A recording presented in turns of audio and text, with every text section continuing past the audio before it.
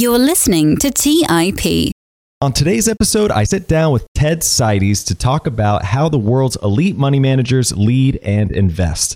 Ted has had an incredible career as an allocator, having started under the tutelage of David Swensen of the Yale Endowment before starting his own multi-billion-dollar alternative investment firm. In this episode, we cover the playbook for chief investment officers of hedge funds or institutions, where retail investors can have an edge, when to and when not to invest in a hedge fund, and we took a deeper dive into his infamous bet with Warren Buffett and what he has learned from his relationship with Warren over the years. It was a privilege to sit down with Ted, and I hope you learn as much as I did. So without further ado, please enjoy my discussion with Ted Seides. You are listening to The Investors Podcast, where we study the financial markets and read the books that influence self-made billionaires the most. We keep you informed and prepared for the unexpected.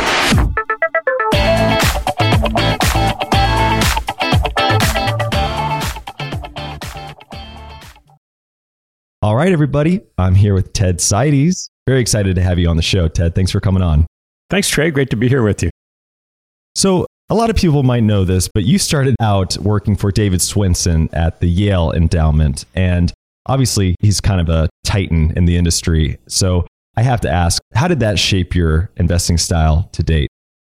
Well, I had the opportunity to learn a lot of good lessons before I learned bad ones. So I think a lot of investors that get passionate about the business start on their own, and they read things and they learn from their mistakes, and that's great. It's even better if you can start without any prior knowledge, working for someone who already has a lot of things figured out. And that was my formative education in investing. I worked for David for 5 years and learned everything I knew about that particular process of investing, which is different from picking stocks. It's picking managers and asset allocation. And he's a remarkable investor and a remarkable teacher. And I was just fortunate to have that experience right out of college. And Yale in general, I think you say in your book, they're only about 10% even allocated to something like US stocks, right? So it's a very broad portfolio. And is that something that kind of shaped your approach to date as well? The way I describe it is I learned what a hedge fund was the same day I learned what a stock was. So if you don't have a bias, most people come into a seat like that, even David did, with a particular set of experiences, a particular set of beliefs about how either investing works or certain asset classes or styles work, and then they grow from there. I came at it with a clean slate, and I was taught these first principles of equity orientation and diversification, and how just owning US equities is not a diversified equity portfolio. So those were just fundamental beliefs that I learned. And so I did adopt a lot of that as, for me, just first principle common knowledge. And that was before David wrote his book. By the time he wrote his seminal work in 2000, I knew what was coming on the next page because I had lived it alongside of him for a long time. So you just touched on how his approach was very much based around finding managers underneath him, which I know is kind of the same career path you've now taken. So what was the key principle you took as far as approaching allocating to different managers? It starts with the seat, the particular seat or the particular pool of capital. So if you think about a seat like Yale or any other endowment or foundation or pension fund, in the institutional market, there are large dollars at work, but they tend not to be very highly resourced teams. You don't have 200 investment professionals. Even at Yale, which is one of the bigger ones, there might be 20. And they're trying to cover the world across asset classes. So you could think about different ways you might want to pursue that. One is you could say, okay, we'll have one person focused on being the best US equity stock picker. And let's have another person just focused on emerging market equities, and another in venture capital, and another in leveraged buyouts. Oh, by the way, and another in China. And then you have to say, are each of those people going to be able to compete with the entire rest of the world? Or is the person sitting in New Haven picking stocks in China going to be able to compete with someone on the ground who has a full team of people in Asia? Probably not. And so one of those first premises is, rather than try to compete with the very best people in the world across disciplines, go try to find them. Develop expertise in how you find them, how you partner with them, how you structure those partnerships. And that was a particular style of investing that David pursued and that I learned from an early age. It is very different. The science part of it, the art is probably more similar. The science of that compared to the science of doing stock research is completely different. But they're both viable. They're both disciplines that work. It's just a question of how you want to pursue it. And for me personally, I thought when I left, I wanted to pick stocks. And I did that for a little while. And what I found was I didn't enjoy the business analysis as much as I enjoyed the strategy and the assessment of people that went into picking managers. And so I went back to that after a few years. So having spent so much time around David, what would you say his superpower is? All the great investors that lead the way, there are a lot that follow and do their own thing, have this interesting hybrid of an independent streak and just intelligence and being able to see around corners. And David is all of that. He has incredible temperament in his investing, incredible ability to show up every day with a perpetual time horizon and act accordingly, which very few people can do. And he, more than almost anyone else that I've ever met, the only other person that was close was his longtime number 2, Dean Takahashi. They could just sit down with a money manager in any strategy, in any asset class, and see right through them to the underlying assets they owned and have a view on whether that portfolio was likely to do well and fit in with the strategy. They're just exceptionally talented people and investors. He's sort of the classic 5-tool player. He's clearly a great writer and a communicator. He's a great thinker. And he just is one of these people that can think through what the next important aspect of their investment program is. And maybe that's a strategy. Maybe it's a particular set of assets. Maybe it's something in structure. Maybe it's something in style. But he always had the next thing to focus on that became important that would drive returns. Well, one thing I learned out of your new book is that it seems that everyone has a boss, right? Even CIOs, they seem to be somewhat constrained by the boards that they report to. And even, I'm sure David is even no exception. So I'm curious, who is really at the top of the allocator food chain?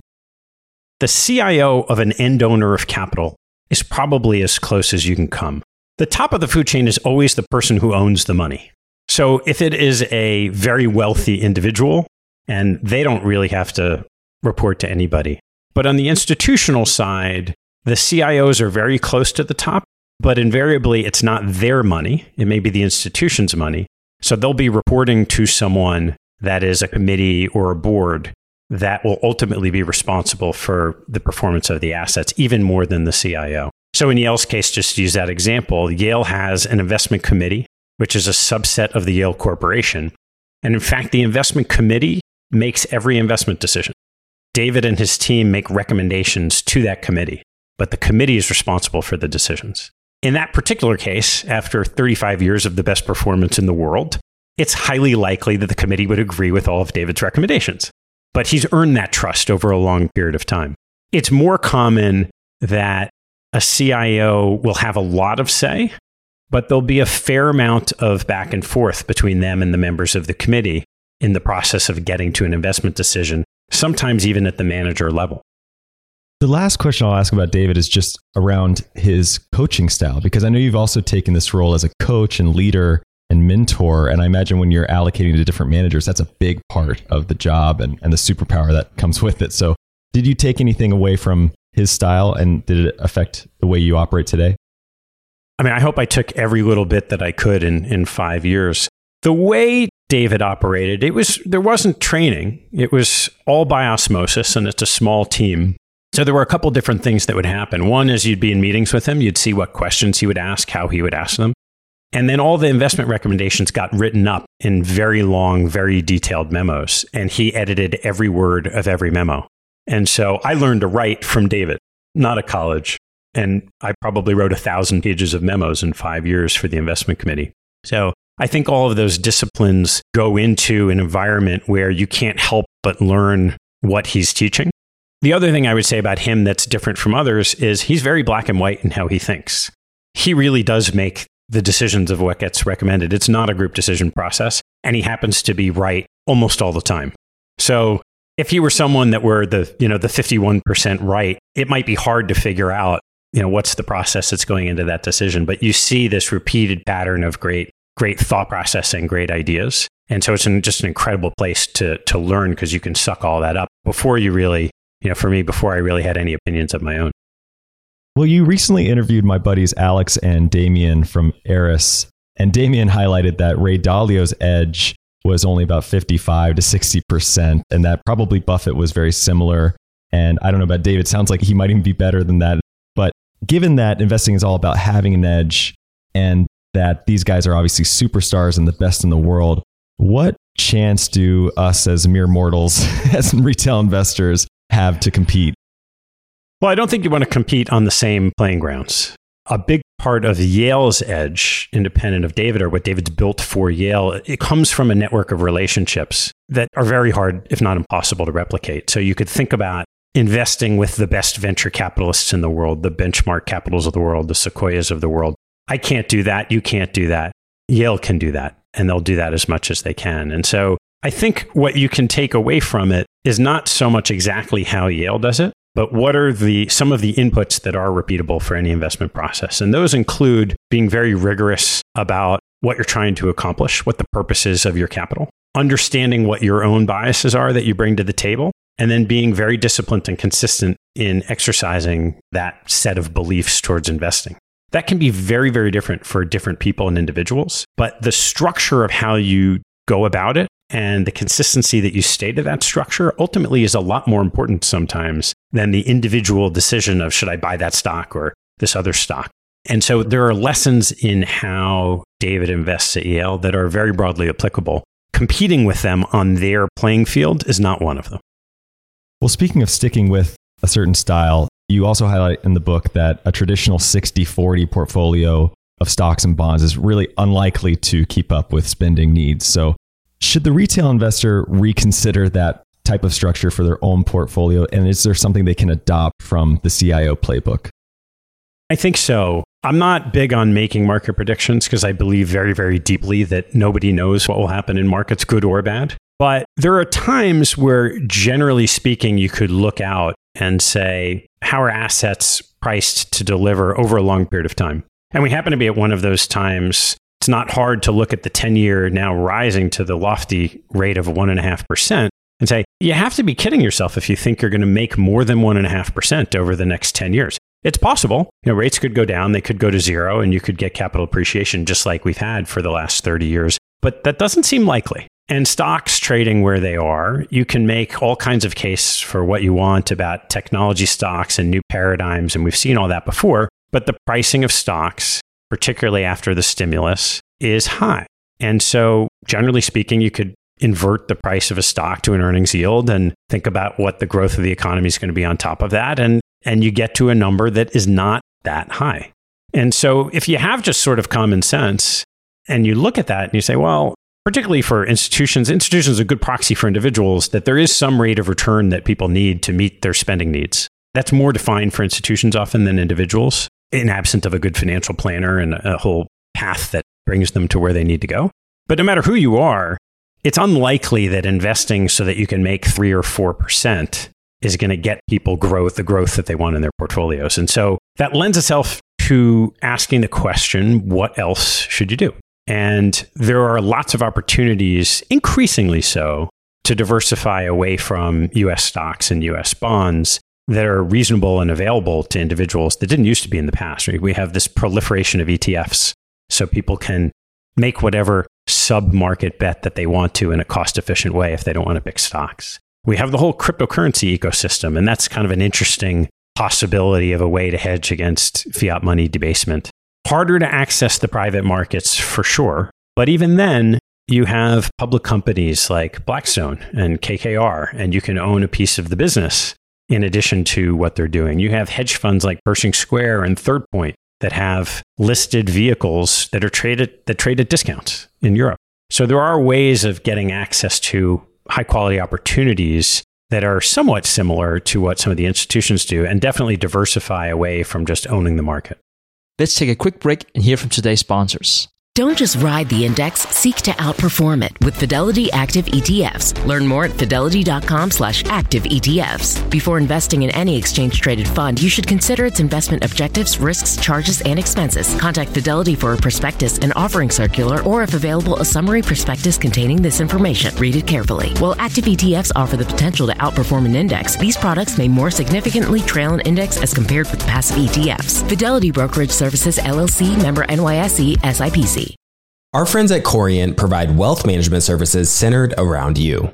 Corient's goal is to exceed your expectations and simplify your life.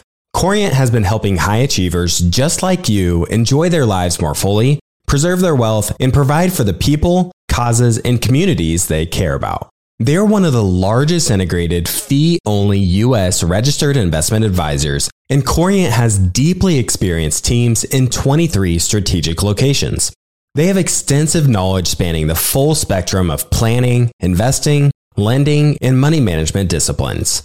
The teams at Corient put the collective power of their expertise into building you the custom wealth, investment, and family office solutions that can help you reach your holistic financial goals, no matter how complex they may be. Real wealth requires real solutions. For more information, speak with an advisor today at corient.com. That's spelled Corient.com. That's Corient.com. When Rainn Wilson had a great idea, he turned to AT&T Business.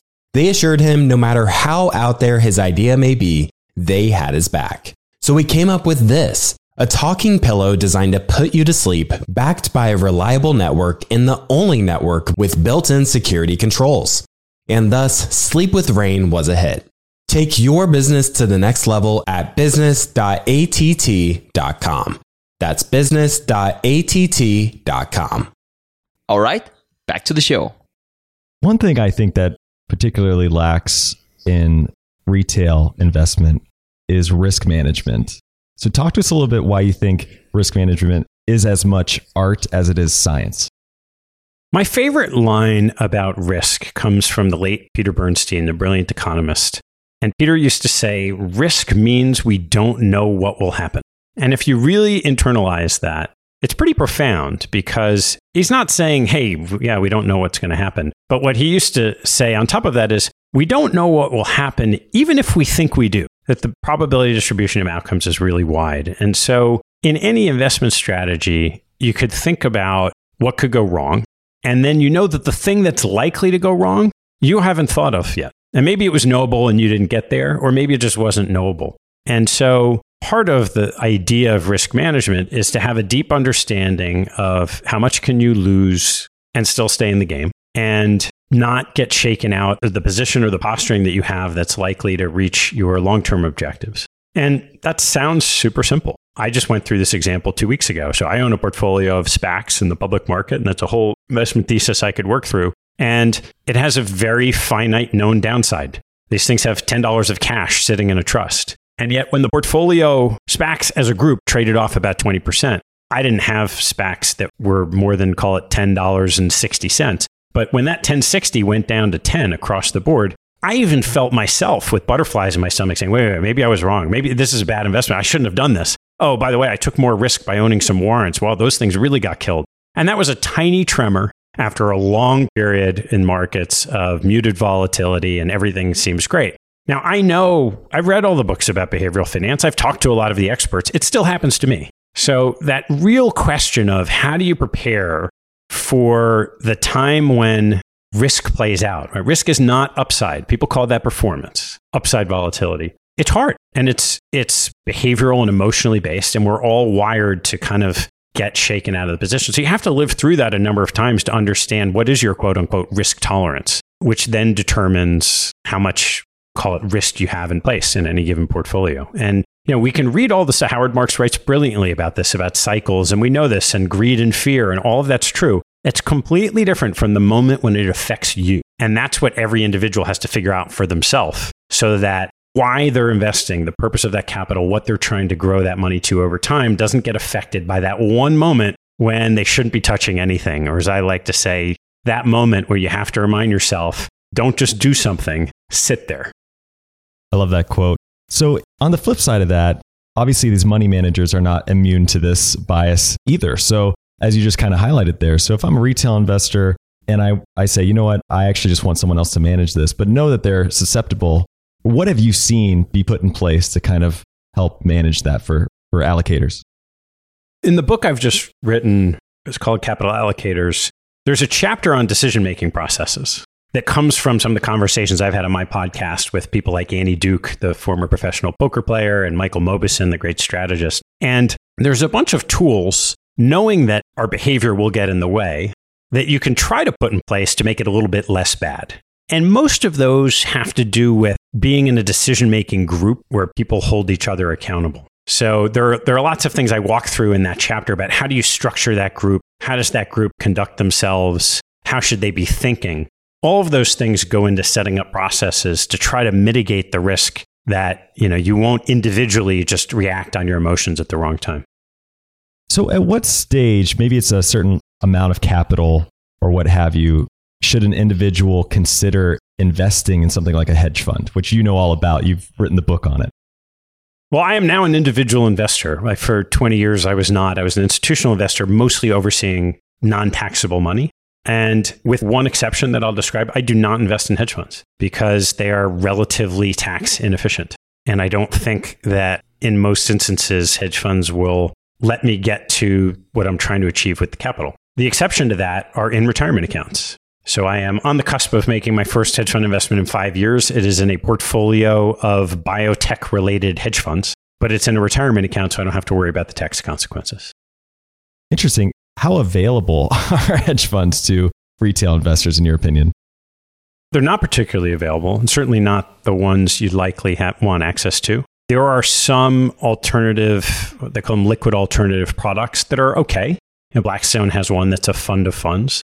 But what I would tell you from looking at that and knowing that organization, which is they're really quite good at investing in hedge funds, are the largest in the world, what they're able to put in that liquid product is not the best stuff. The place where you can get around it, I had mentioned earlier, there are certain hedge fund managers who have listed vehicles, mostly not in the US, but Bill Ackman, my largest holding is Pershing Square Holdings, which is Bill Ackman's fund with some leverage because he doesn't have to worry about liquidity, trading at a discount, and he buys back shares. I mean, it's a very attractive, broad opportunity. So there are some, but for every Bill, there are 40 or 50 other incredibly talented hedge funds that, generally speaking, individual investors do not have access to. And that's okay. There's a large world of investment opportunities. They don't need to access everything.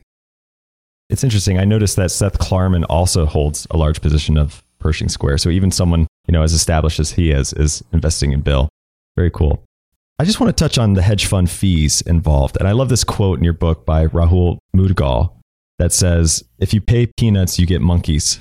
What level of fees, though, do you consider to be appropriate? I don't think you can answer the question. I think that every investment in a fund is driven by net returns. And some of the best performing vehicles in the world that we would all chomp at the bit to have access to if we could have the highest fees of anything. So think about the Renaissance Medallion Fund that seems like it's a money printing machine. The last time Renaissance had outside money, they charged 5% of assets and 44% of performance. Is that worth it? Absolutely. Right? They were still compounding in the high 20s net of those fees. You could say the same thing for Benchmark, the venture capital firm. I'm not sure what their fees are, but it's probably 2 or 2.5 and somewhere between 20 and 30. But you'd pay it all day long if you could have access. And so, by the way, if we were able to give money to those organizations today, there's no guarantee that they'd compound the way they have in the past. So we have a belief. We are investing in a story based on the past that they'll continue to do what they did in the past. And that's what all of investing in managers is. You're trying to figure out an unknowable future. And it's based on a story that you've made up, a narrative in Bob Shiller's words, an economic narrative of what you think will happen. And so it's very easy to say, oh, I know I'm paying those fees and those fees are too high. But if you can't access that opportunity any other way, and you have a sense of what you think that manager will deliver net of those fees, you may well be willing to pay it. And the market tells you right now, for any particular manager, because they're different, what the fee is. It's a matching of supply and demand. And so one of the funny things I found in my hedge fund years is that you'd have a lot of institutions that would give lip service to fees being too high and would go as far as to bring other institutions together to write papers like white papers saying, this is what we think the optimal fee structure should be. And then they would go around that group and go invest in the next new hot fund that had none of the terms that they had espoused as the quote unquote right thing to do. So there is no consortium that could say, we think fees are too high, they're lower. It really is a question of how much people are willing to pay to access certain talent. And so the market tells you what those rates are at any point in time, and they can change. But by and large, hedge fund portfolios have delivered on expectations for the institutions that have invested in. Will you highlight another interesting quote from Michael Batnick in your new book that says, there are limits to value investing. Ben Graham got crushed in the Depression. He just couldn't resist the values. He went in early and got destroyed. Is the takeaway here that an investor needs to be more dynamic in their approach? And if so, how do you know when you're evolving as opposed to just performance chasing? So I think the message in that is that the classic Keynes line, the market can stay irrational longer than you can stay solvent. Many people, including Dave Swenson, are die-in-the-wool value investors. They have a belief, and these days it's more well articulated based on behavior and why value stocks are systematically cheaper. And you could look past at history and say value outperforms. What you find, though, is that except for the rare instances where you're dealing with the ultimate asset owner or someone like David who effectively speaks for the asset owner, almost everyone, including institutions, don't have an infinite time horizon to be in their own seat. And as Andy Golden said, who's the head of Princeton's endowment on my podcast, to finish first, you first have to finish. So the lesson of what Michael was talking about with Ben Graham is that value can be out of favor for so long that even if you're right over 20 years, if you only have 10, it doesn't matter. And it's one of the big lessons that I took away from my own investing and what I did for my clients in my years at Protégé that was different from Yale, which is I always preferred balance on style. In any way that I felt like there was some belief that could go wrong, even if you were ultimately right, for longer than was comfortable for your clients. Because your risk tolerance, my risk tolerance isn't my own risk tolerance when I'm managing money for other people. It's the shorter of mine and my clients. And so value investing may work over the long term, but you could look at what's happening right now to AQR as they're bleeding assets because they've been wrong or their style's been out of favor for too long for their clients to withstand it. And so that's my takeaway from that. It isn't so much about performance chasing. It's really more about understanding that investing isn't just what do you do with the money? It's what do you do with the money? Who are you doing it for? And how are all of those people responding to results? You point out in your book this sort of Moneyball approach that's shaped the industry, especially in recent years. And Buffett has been making this analogy for decades, referencing the Ted Williams book, The Science of Hitting. How can an independent investor determine their sweet spot? I think it comes from the experience of figuring out like what works for any individual. And I could just give, my example coming out of institutional investing on my own.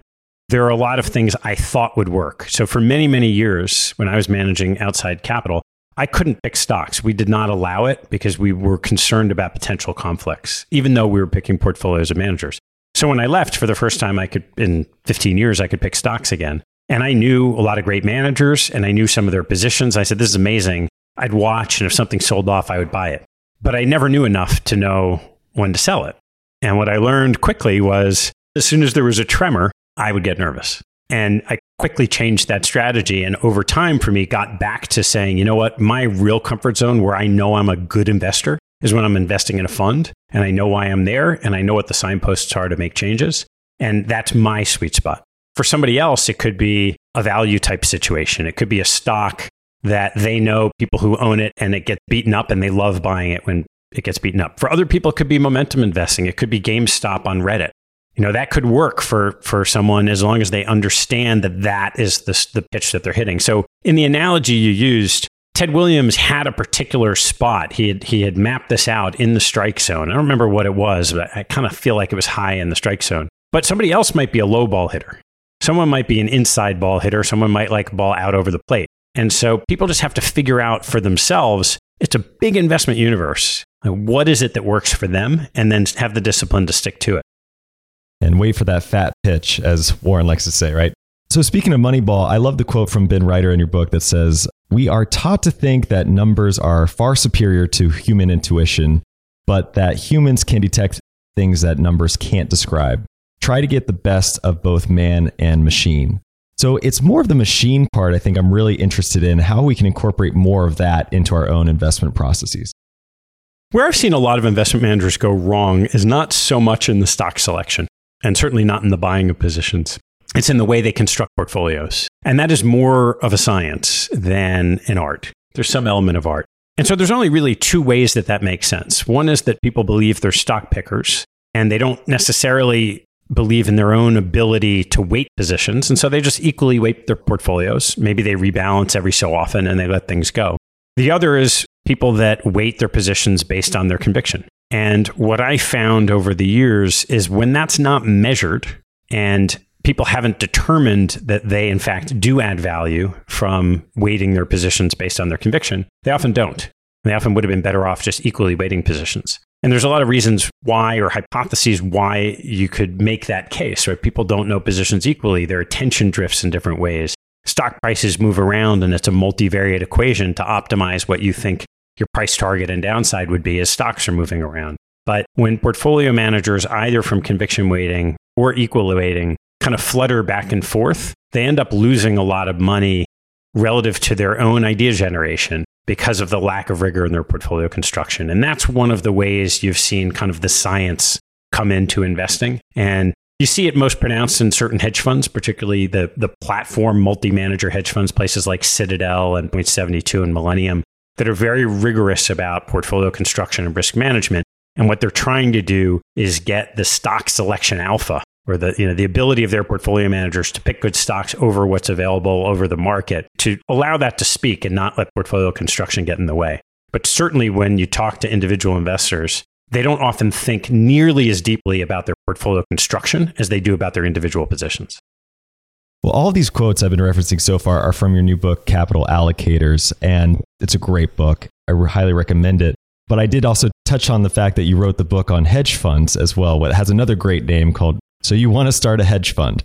And I think a lot of our listeners probably have at least thought about starting a hedge fund, myself included, right? So can you kind of distill down to us the premise of that book and what drove you to write it?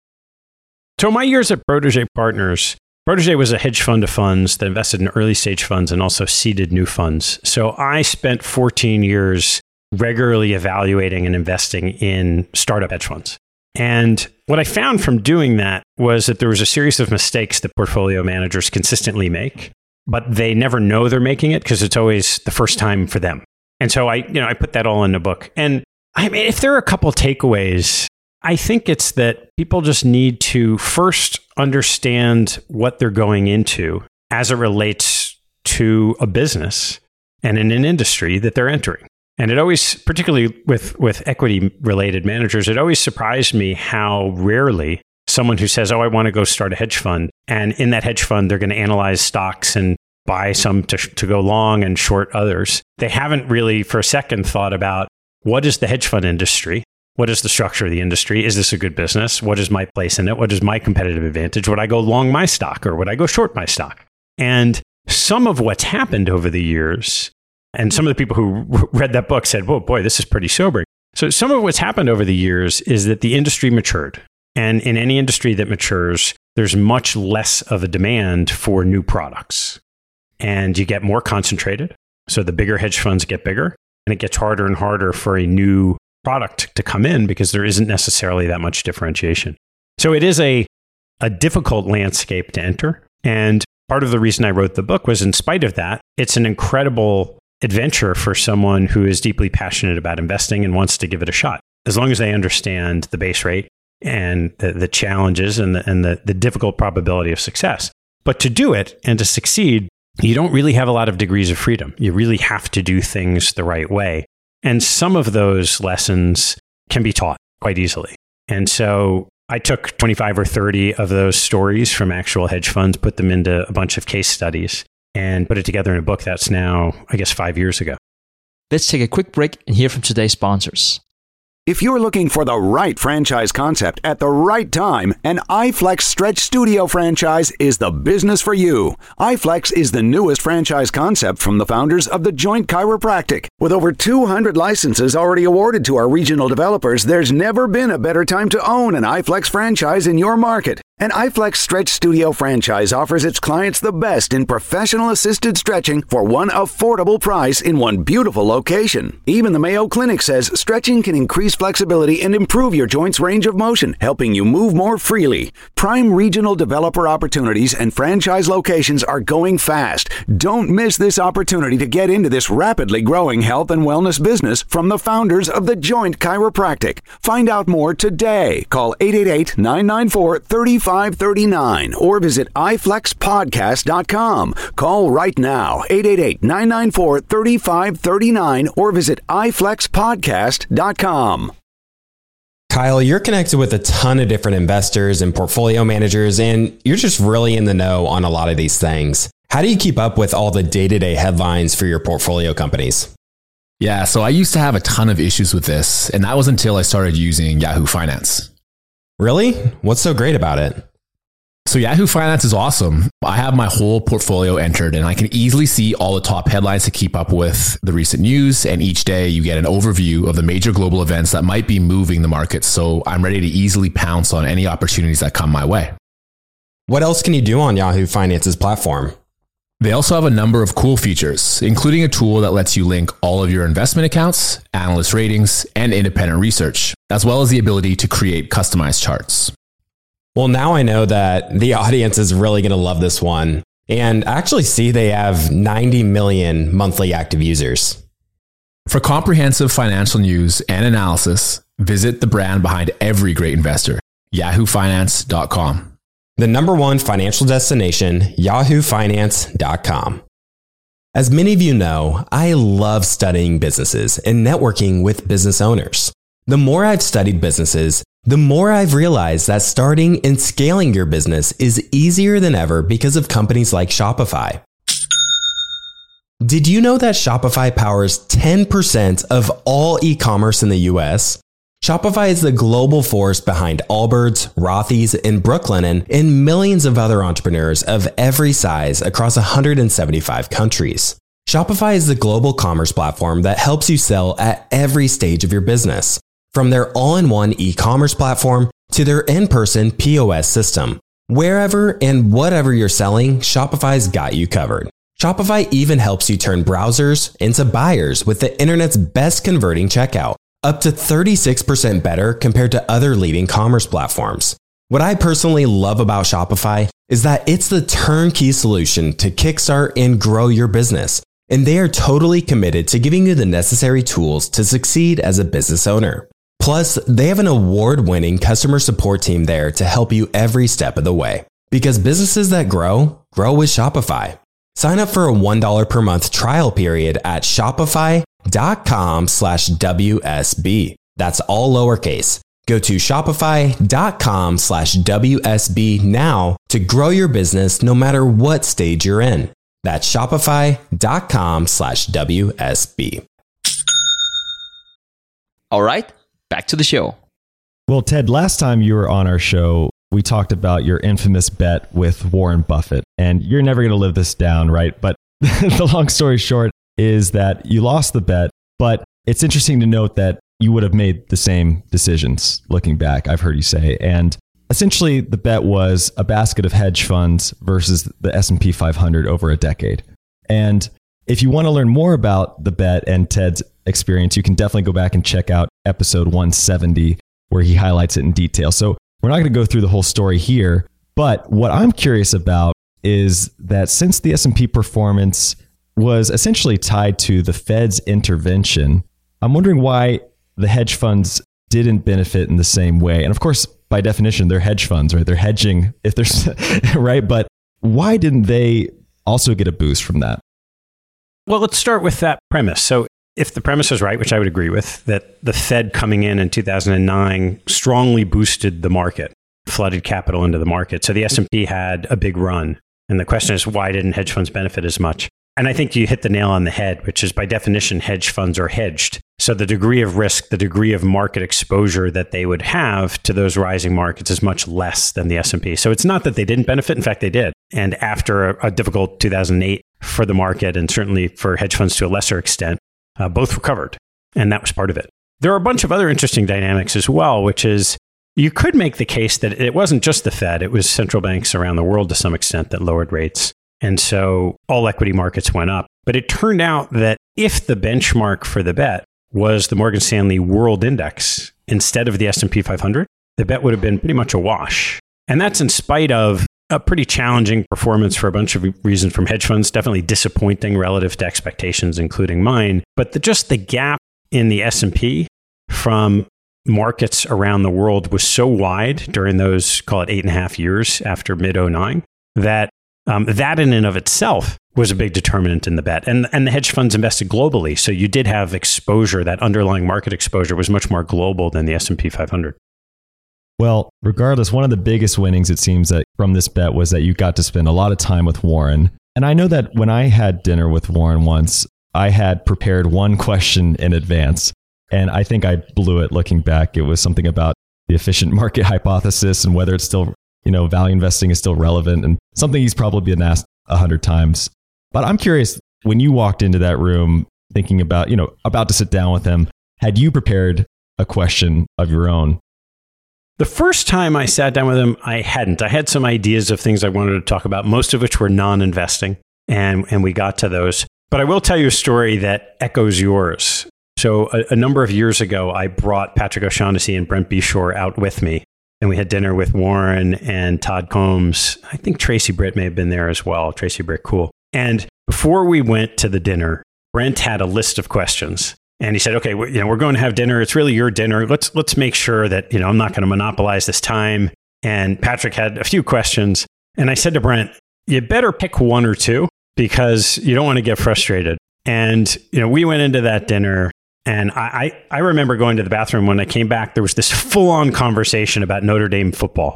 And then it went into something else.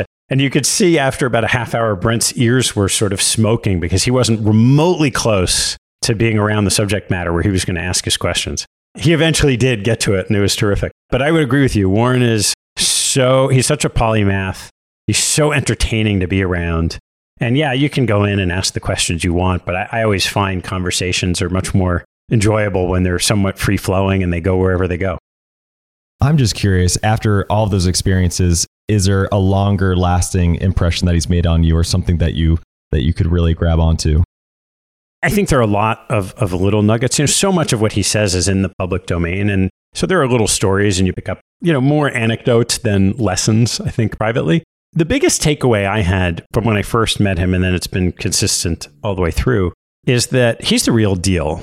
And what I mean by that is we all know he's compounded capital in an incredible way, but he really is a humble Midwestern guy and remarkably humble for what he's accomplished. And he's put himself out in public to teach people.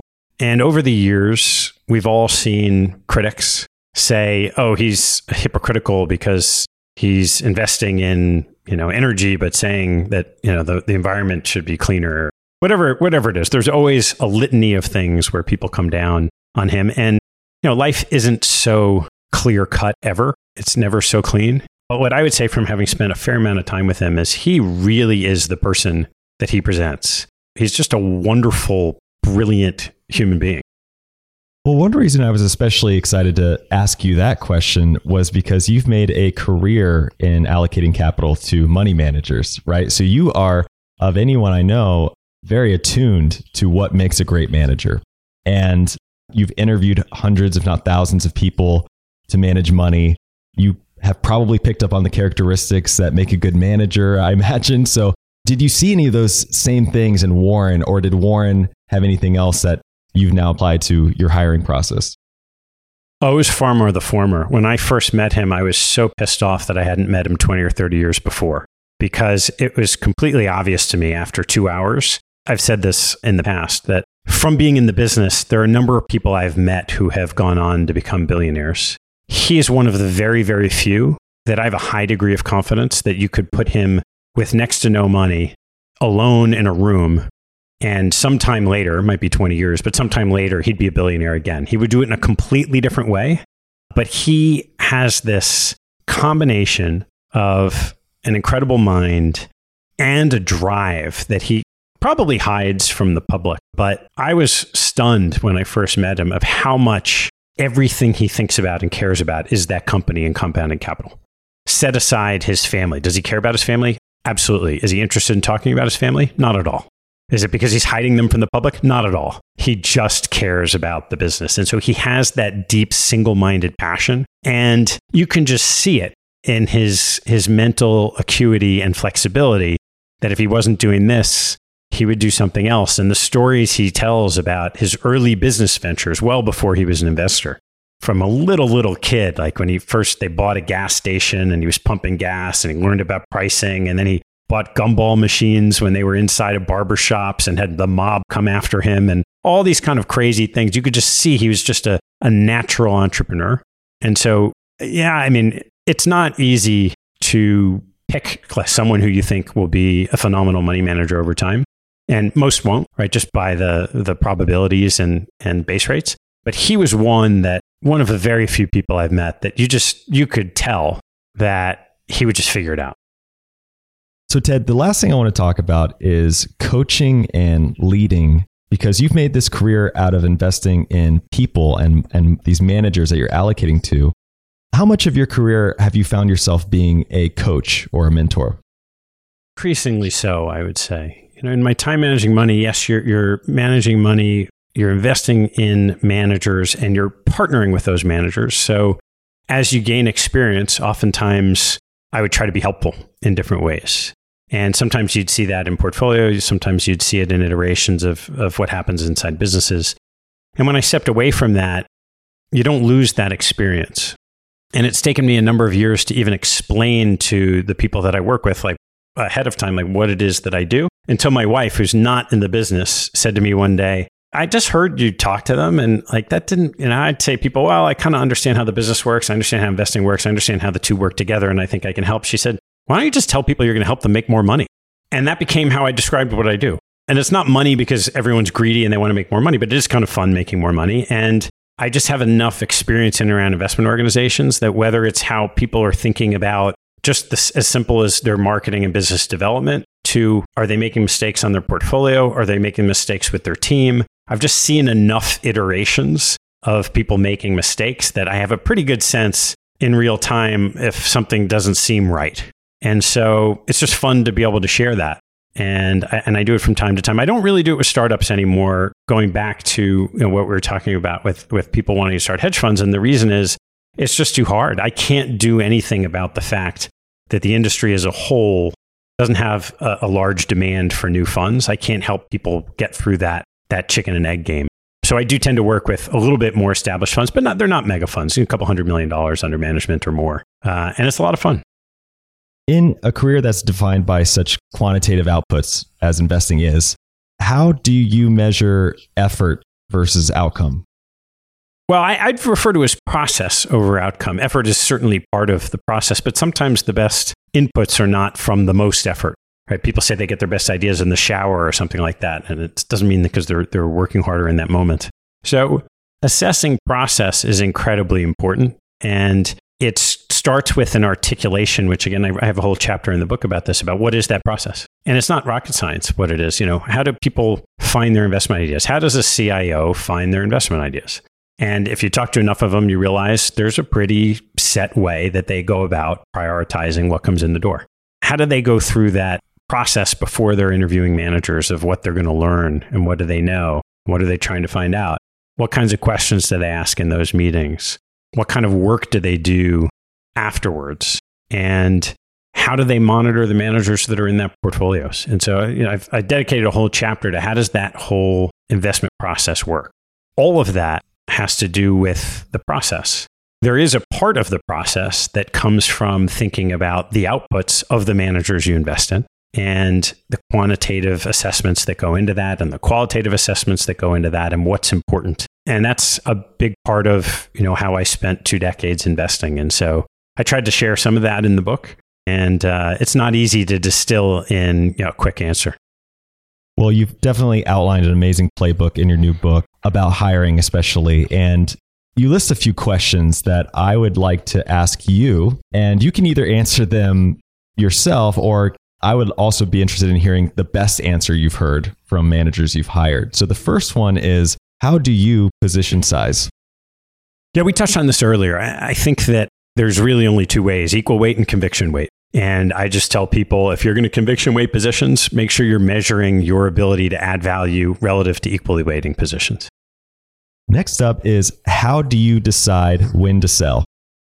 So there have been studies recently that I've read that said that generally speaking, active managers are quite good at buying. They add a lot of value in their buys, but they detract value in selling. And there aren't a lot of people that articulate it well. One of those is a guy named Richard Lawrence, who I've had on my show twice. And Richard runs probably $6 or $7 billion in Asian equities, long-only Asian equities, fairly concentrated portfolio. And he has one of his many investment tools, a framework for thinking about selling that I think is sort of spot on. And so he describes it as 5 different reasons to sell. One is you recognize you made a mistake. You made a mistake in your process, in your investment thesis. And if that happens, sell immediately. The second is rebalancing. So within a portfolio, when stocks move up relative to each other, you can trim. And there's a bit of a selling there, and you can add value over time if those stocks relative to each other have some volatility. The third is competition for capital. So his portfolio is only 20 or 25 names. If you find the 26th name and it's better than what you have, that's a reason to sell something in your portfolio. The fourth is a change in outlook. So that could mean an outlook for the company. Your investment thesis has changed. You don't think the prospects for that company, or in my case, that investment manager, are as strong as they were when you made the investment, then you sell. And the last, which I think and have pushed Richard on, is the most controversial, which he refers to as you get tomorrow's price today. And the reason I think it's controversial is that in his investment style, which is long-term compounding, sometimes it's okay to hold on to things that have gotten ahead of themselves because you might not be right, because it might run higher, or because it might not go anywhere, but the company may compound into that valuation over a period of time. So it's a very subjective measure of when do you sell just because the stock feels expensive to you. And I know most value investors make the exact same mistake of selling too early. And for years and years and years, I would push them and say, well, why? Why don't you hand off the decision to your trader and just tell them, don't sell less than this and make more money along the way? And generally speaking, people who are value investors really, really struggle with that key component, which is what happens when a stock is running and gets to your price target. Yeah, I think I heard recently Charlie Munger say something to the effect of, one of the biggest offenses value investing is disrupting the compounding involved. It kind of speaks to that. Love that answer. All right, next one is, what is your favorite idea today? So my favorite idea, I own a portfolio of post-IPO, pre-announced merger SPACs, trading around $10 these days, really right around $10. And I love it because you can't really lose money. If the way that SPACs work, if the sponsor doesn't go out and conduct a deal, you get your $10 back. So your downside is $10. Your cost of capital is basically zero. Interest rates are close to zero. And you have all kinds of interesting optionality on the upside. They could go out and do a deal that you think is really attractive and you can continue to own a company. They could do a deal that you don't think is attractive, but other people do, and the stock pops and you can get paid that way. And sometimes the stock moves because of the sort of democratization of the IPO pop. So this is a form of a private company going public. And sometimes just on the announcement, the stock will pop 10 or 15% because it's undervalued. And all of those ways you can sort of capture a little bit of value. And so I'm doing a whole bunch of lather, rinse, repeat on that portfolio as deals get announced. And it's a really fun area to watch. It's definitely an exciting area to watch. That's a very interesting perspective that I haven't heard yet. So fascinating. The last one is, how do you define risk? Is it simply that you just don't know what you're doing, or do you define it some other way? I define risk not as you don't know what you're doing, but you don't know what will happen. And so risk is everything. Everything about risk goes into what will happen on the downside. How can we lose money? And people can try to map out and think through all the different ways that they might, but it usually is the thing that we don't know ahead of time that plays out. I don't know of anyone before, last December, for the forward-thinking people, that knew a pandemic was going to come and the markets would go down 20%. I don't view risk as, the market popped back up, therefore that wasn't a risk. lots of things can happen and do happen that we never anticipate. And the probability distribution of outcomes is much wider than the one outcome that we see. And so that to me is risk, is really having a deep appreciation that we really don't know what's going to happen. And so you need to prepare accordingly.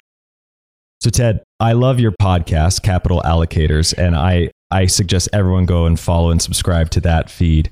You've interviewed some of the best names in the industry and captured a lot of value and wisdom and knowledge from them that you've put into your new book, Capital Allocators. I am curious, if you could recommend one episode from your podcast for a new listener, which one would it be? It's very hard to choose among your 200 children, but I'll name two. If I were picking a single episode that I think with great consistency people have learned a lot from, it would be the first one that I did with Annie Duke. So in and around when she released her book, Thinking in Bets. I've done 4 or 5 with Annie, but that first one was just amazing. If there's a second one they should listen to, it will be the one that comes out on March 22nd when I get a chance to describe my book. Patrick O'Shaughnessy agreed to interview me for my podcast. So that would be it. Love it. All right. Well, the book is Capital Allocators, How the World's Elite Money Managers Lead and Invest. And I really enjoyed the book. I found that there were a lot of applicable takeaways for not only CIOs, but CEOs or anyone in business, really. It's a great lesson on people, on leadership, on management, and investing. Ted, with that, I want to just give you a chance to hand off to the audience where they can find your books and any other endeavors you're working on. Well, thanks so much, Trey. And this has been really fun. It's fun to be on the other side of the mic. Well, my website is capitalallocatorspodcast.com, or if you forget that, I think capitalallocators.com goes right to it. And that lays out pretty much everything that's going on, the podcast, a bunch of activities around it. I also am on Twitter and LinkedIn and tend to post the episodes with some quotes on there.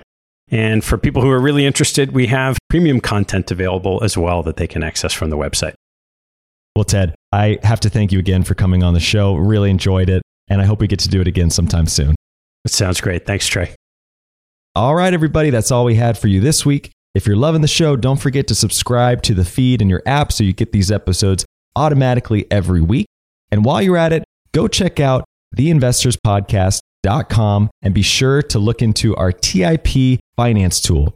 This is the dream tool I've been looking for years, and it's finally available on our website. Incredibly intuitive and a real game changer. And lastly, don't forget to follow me on Twitter @TreyLockerby. Give me a shout, give me some feedback, and let's be friends. All right, with that, we'll see you again next week. Thank you for listening to TIP. Make sure to subscribe to Millennial Investing by the Investors Podcast Network and learn how to achieve financial independence. To access our show notes, transcripts, or courses, go to theinvestorspodcast.com. This show is for entertainment purposes only. Before making any decision, consult a professional. This show is copyrighted by the Investors Podcast Network. Written permission must be granted before syndication or rebroadcasting.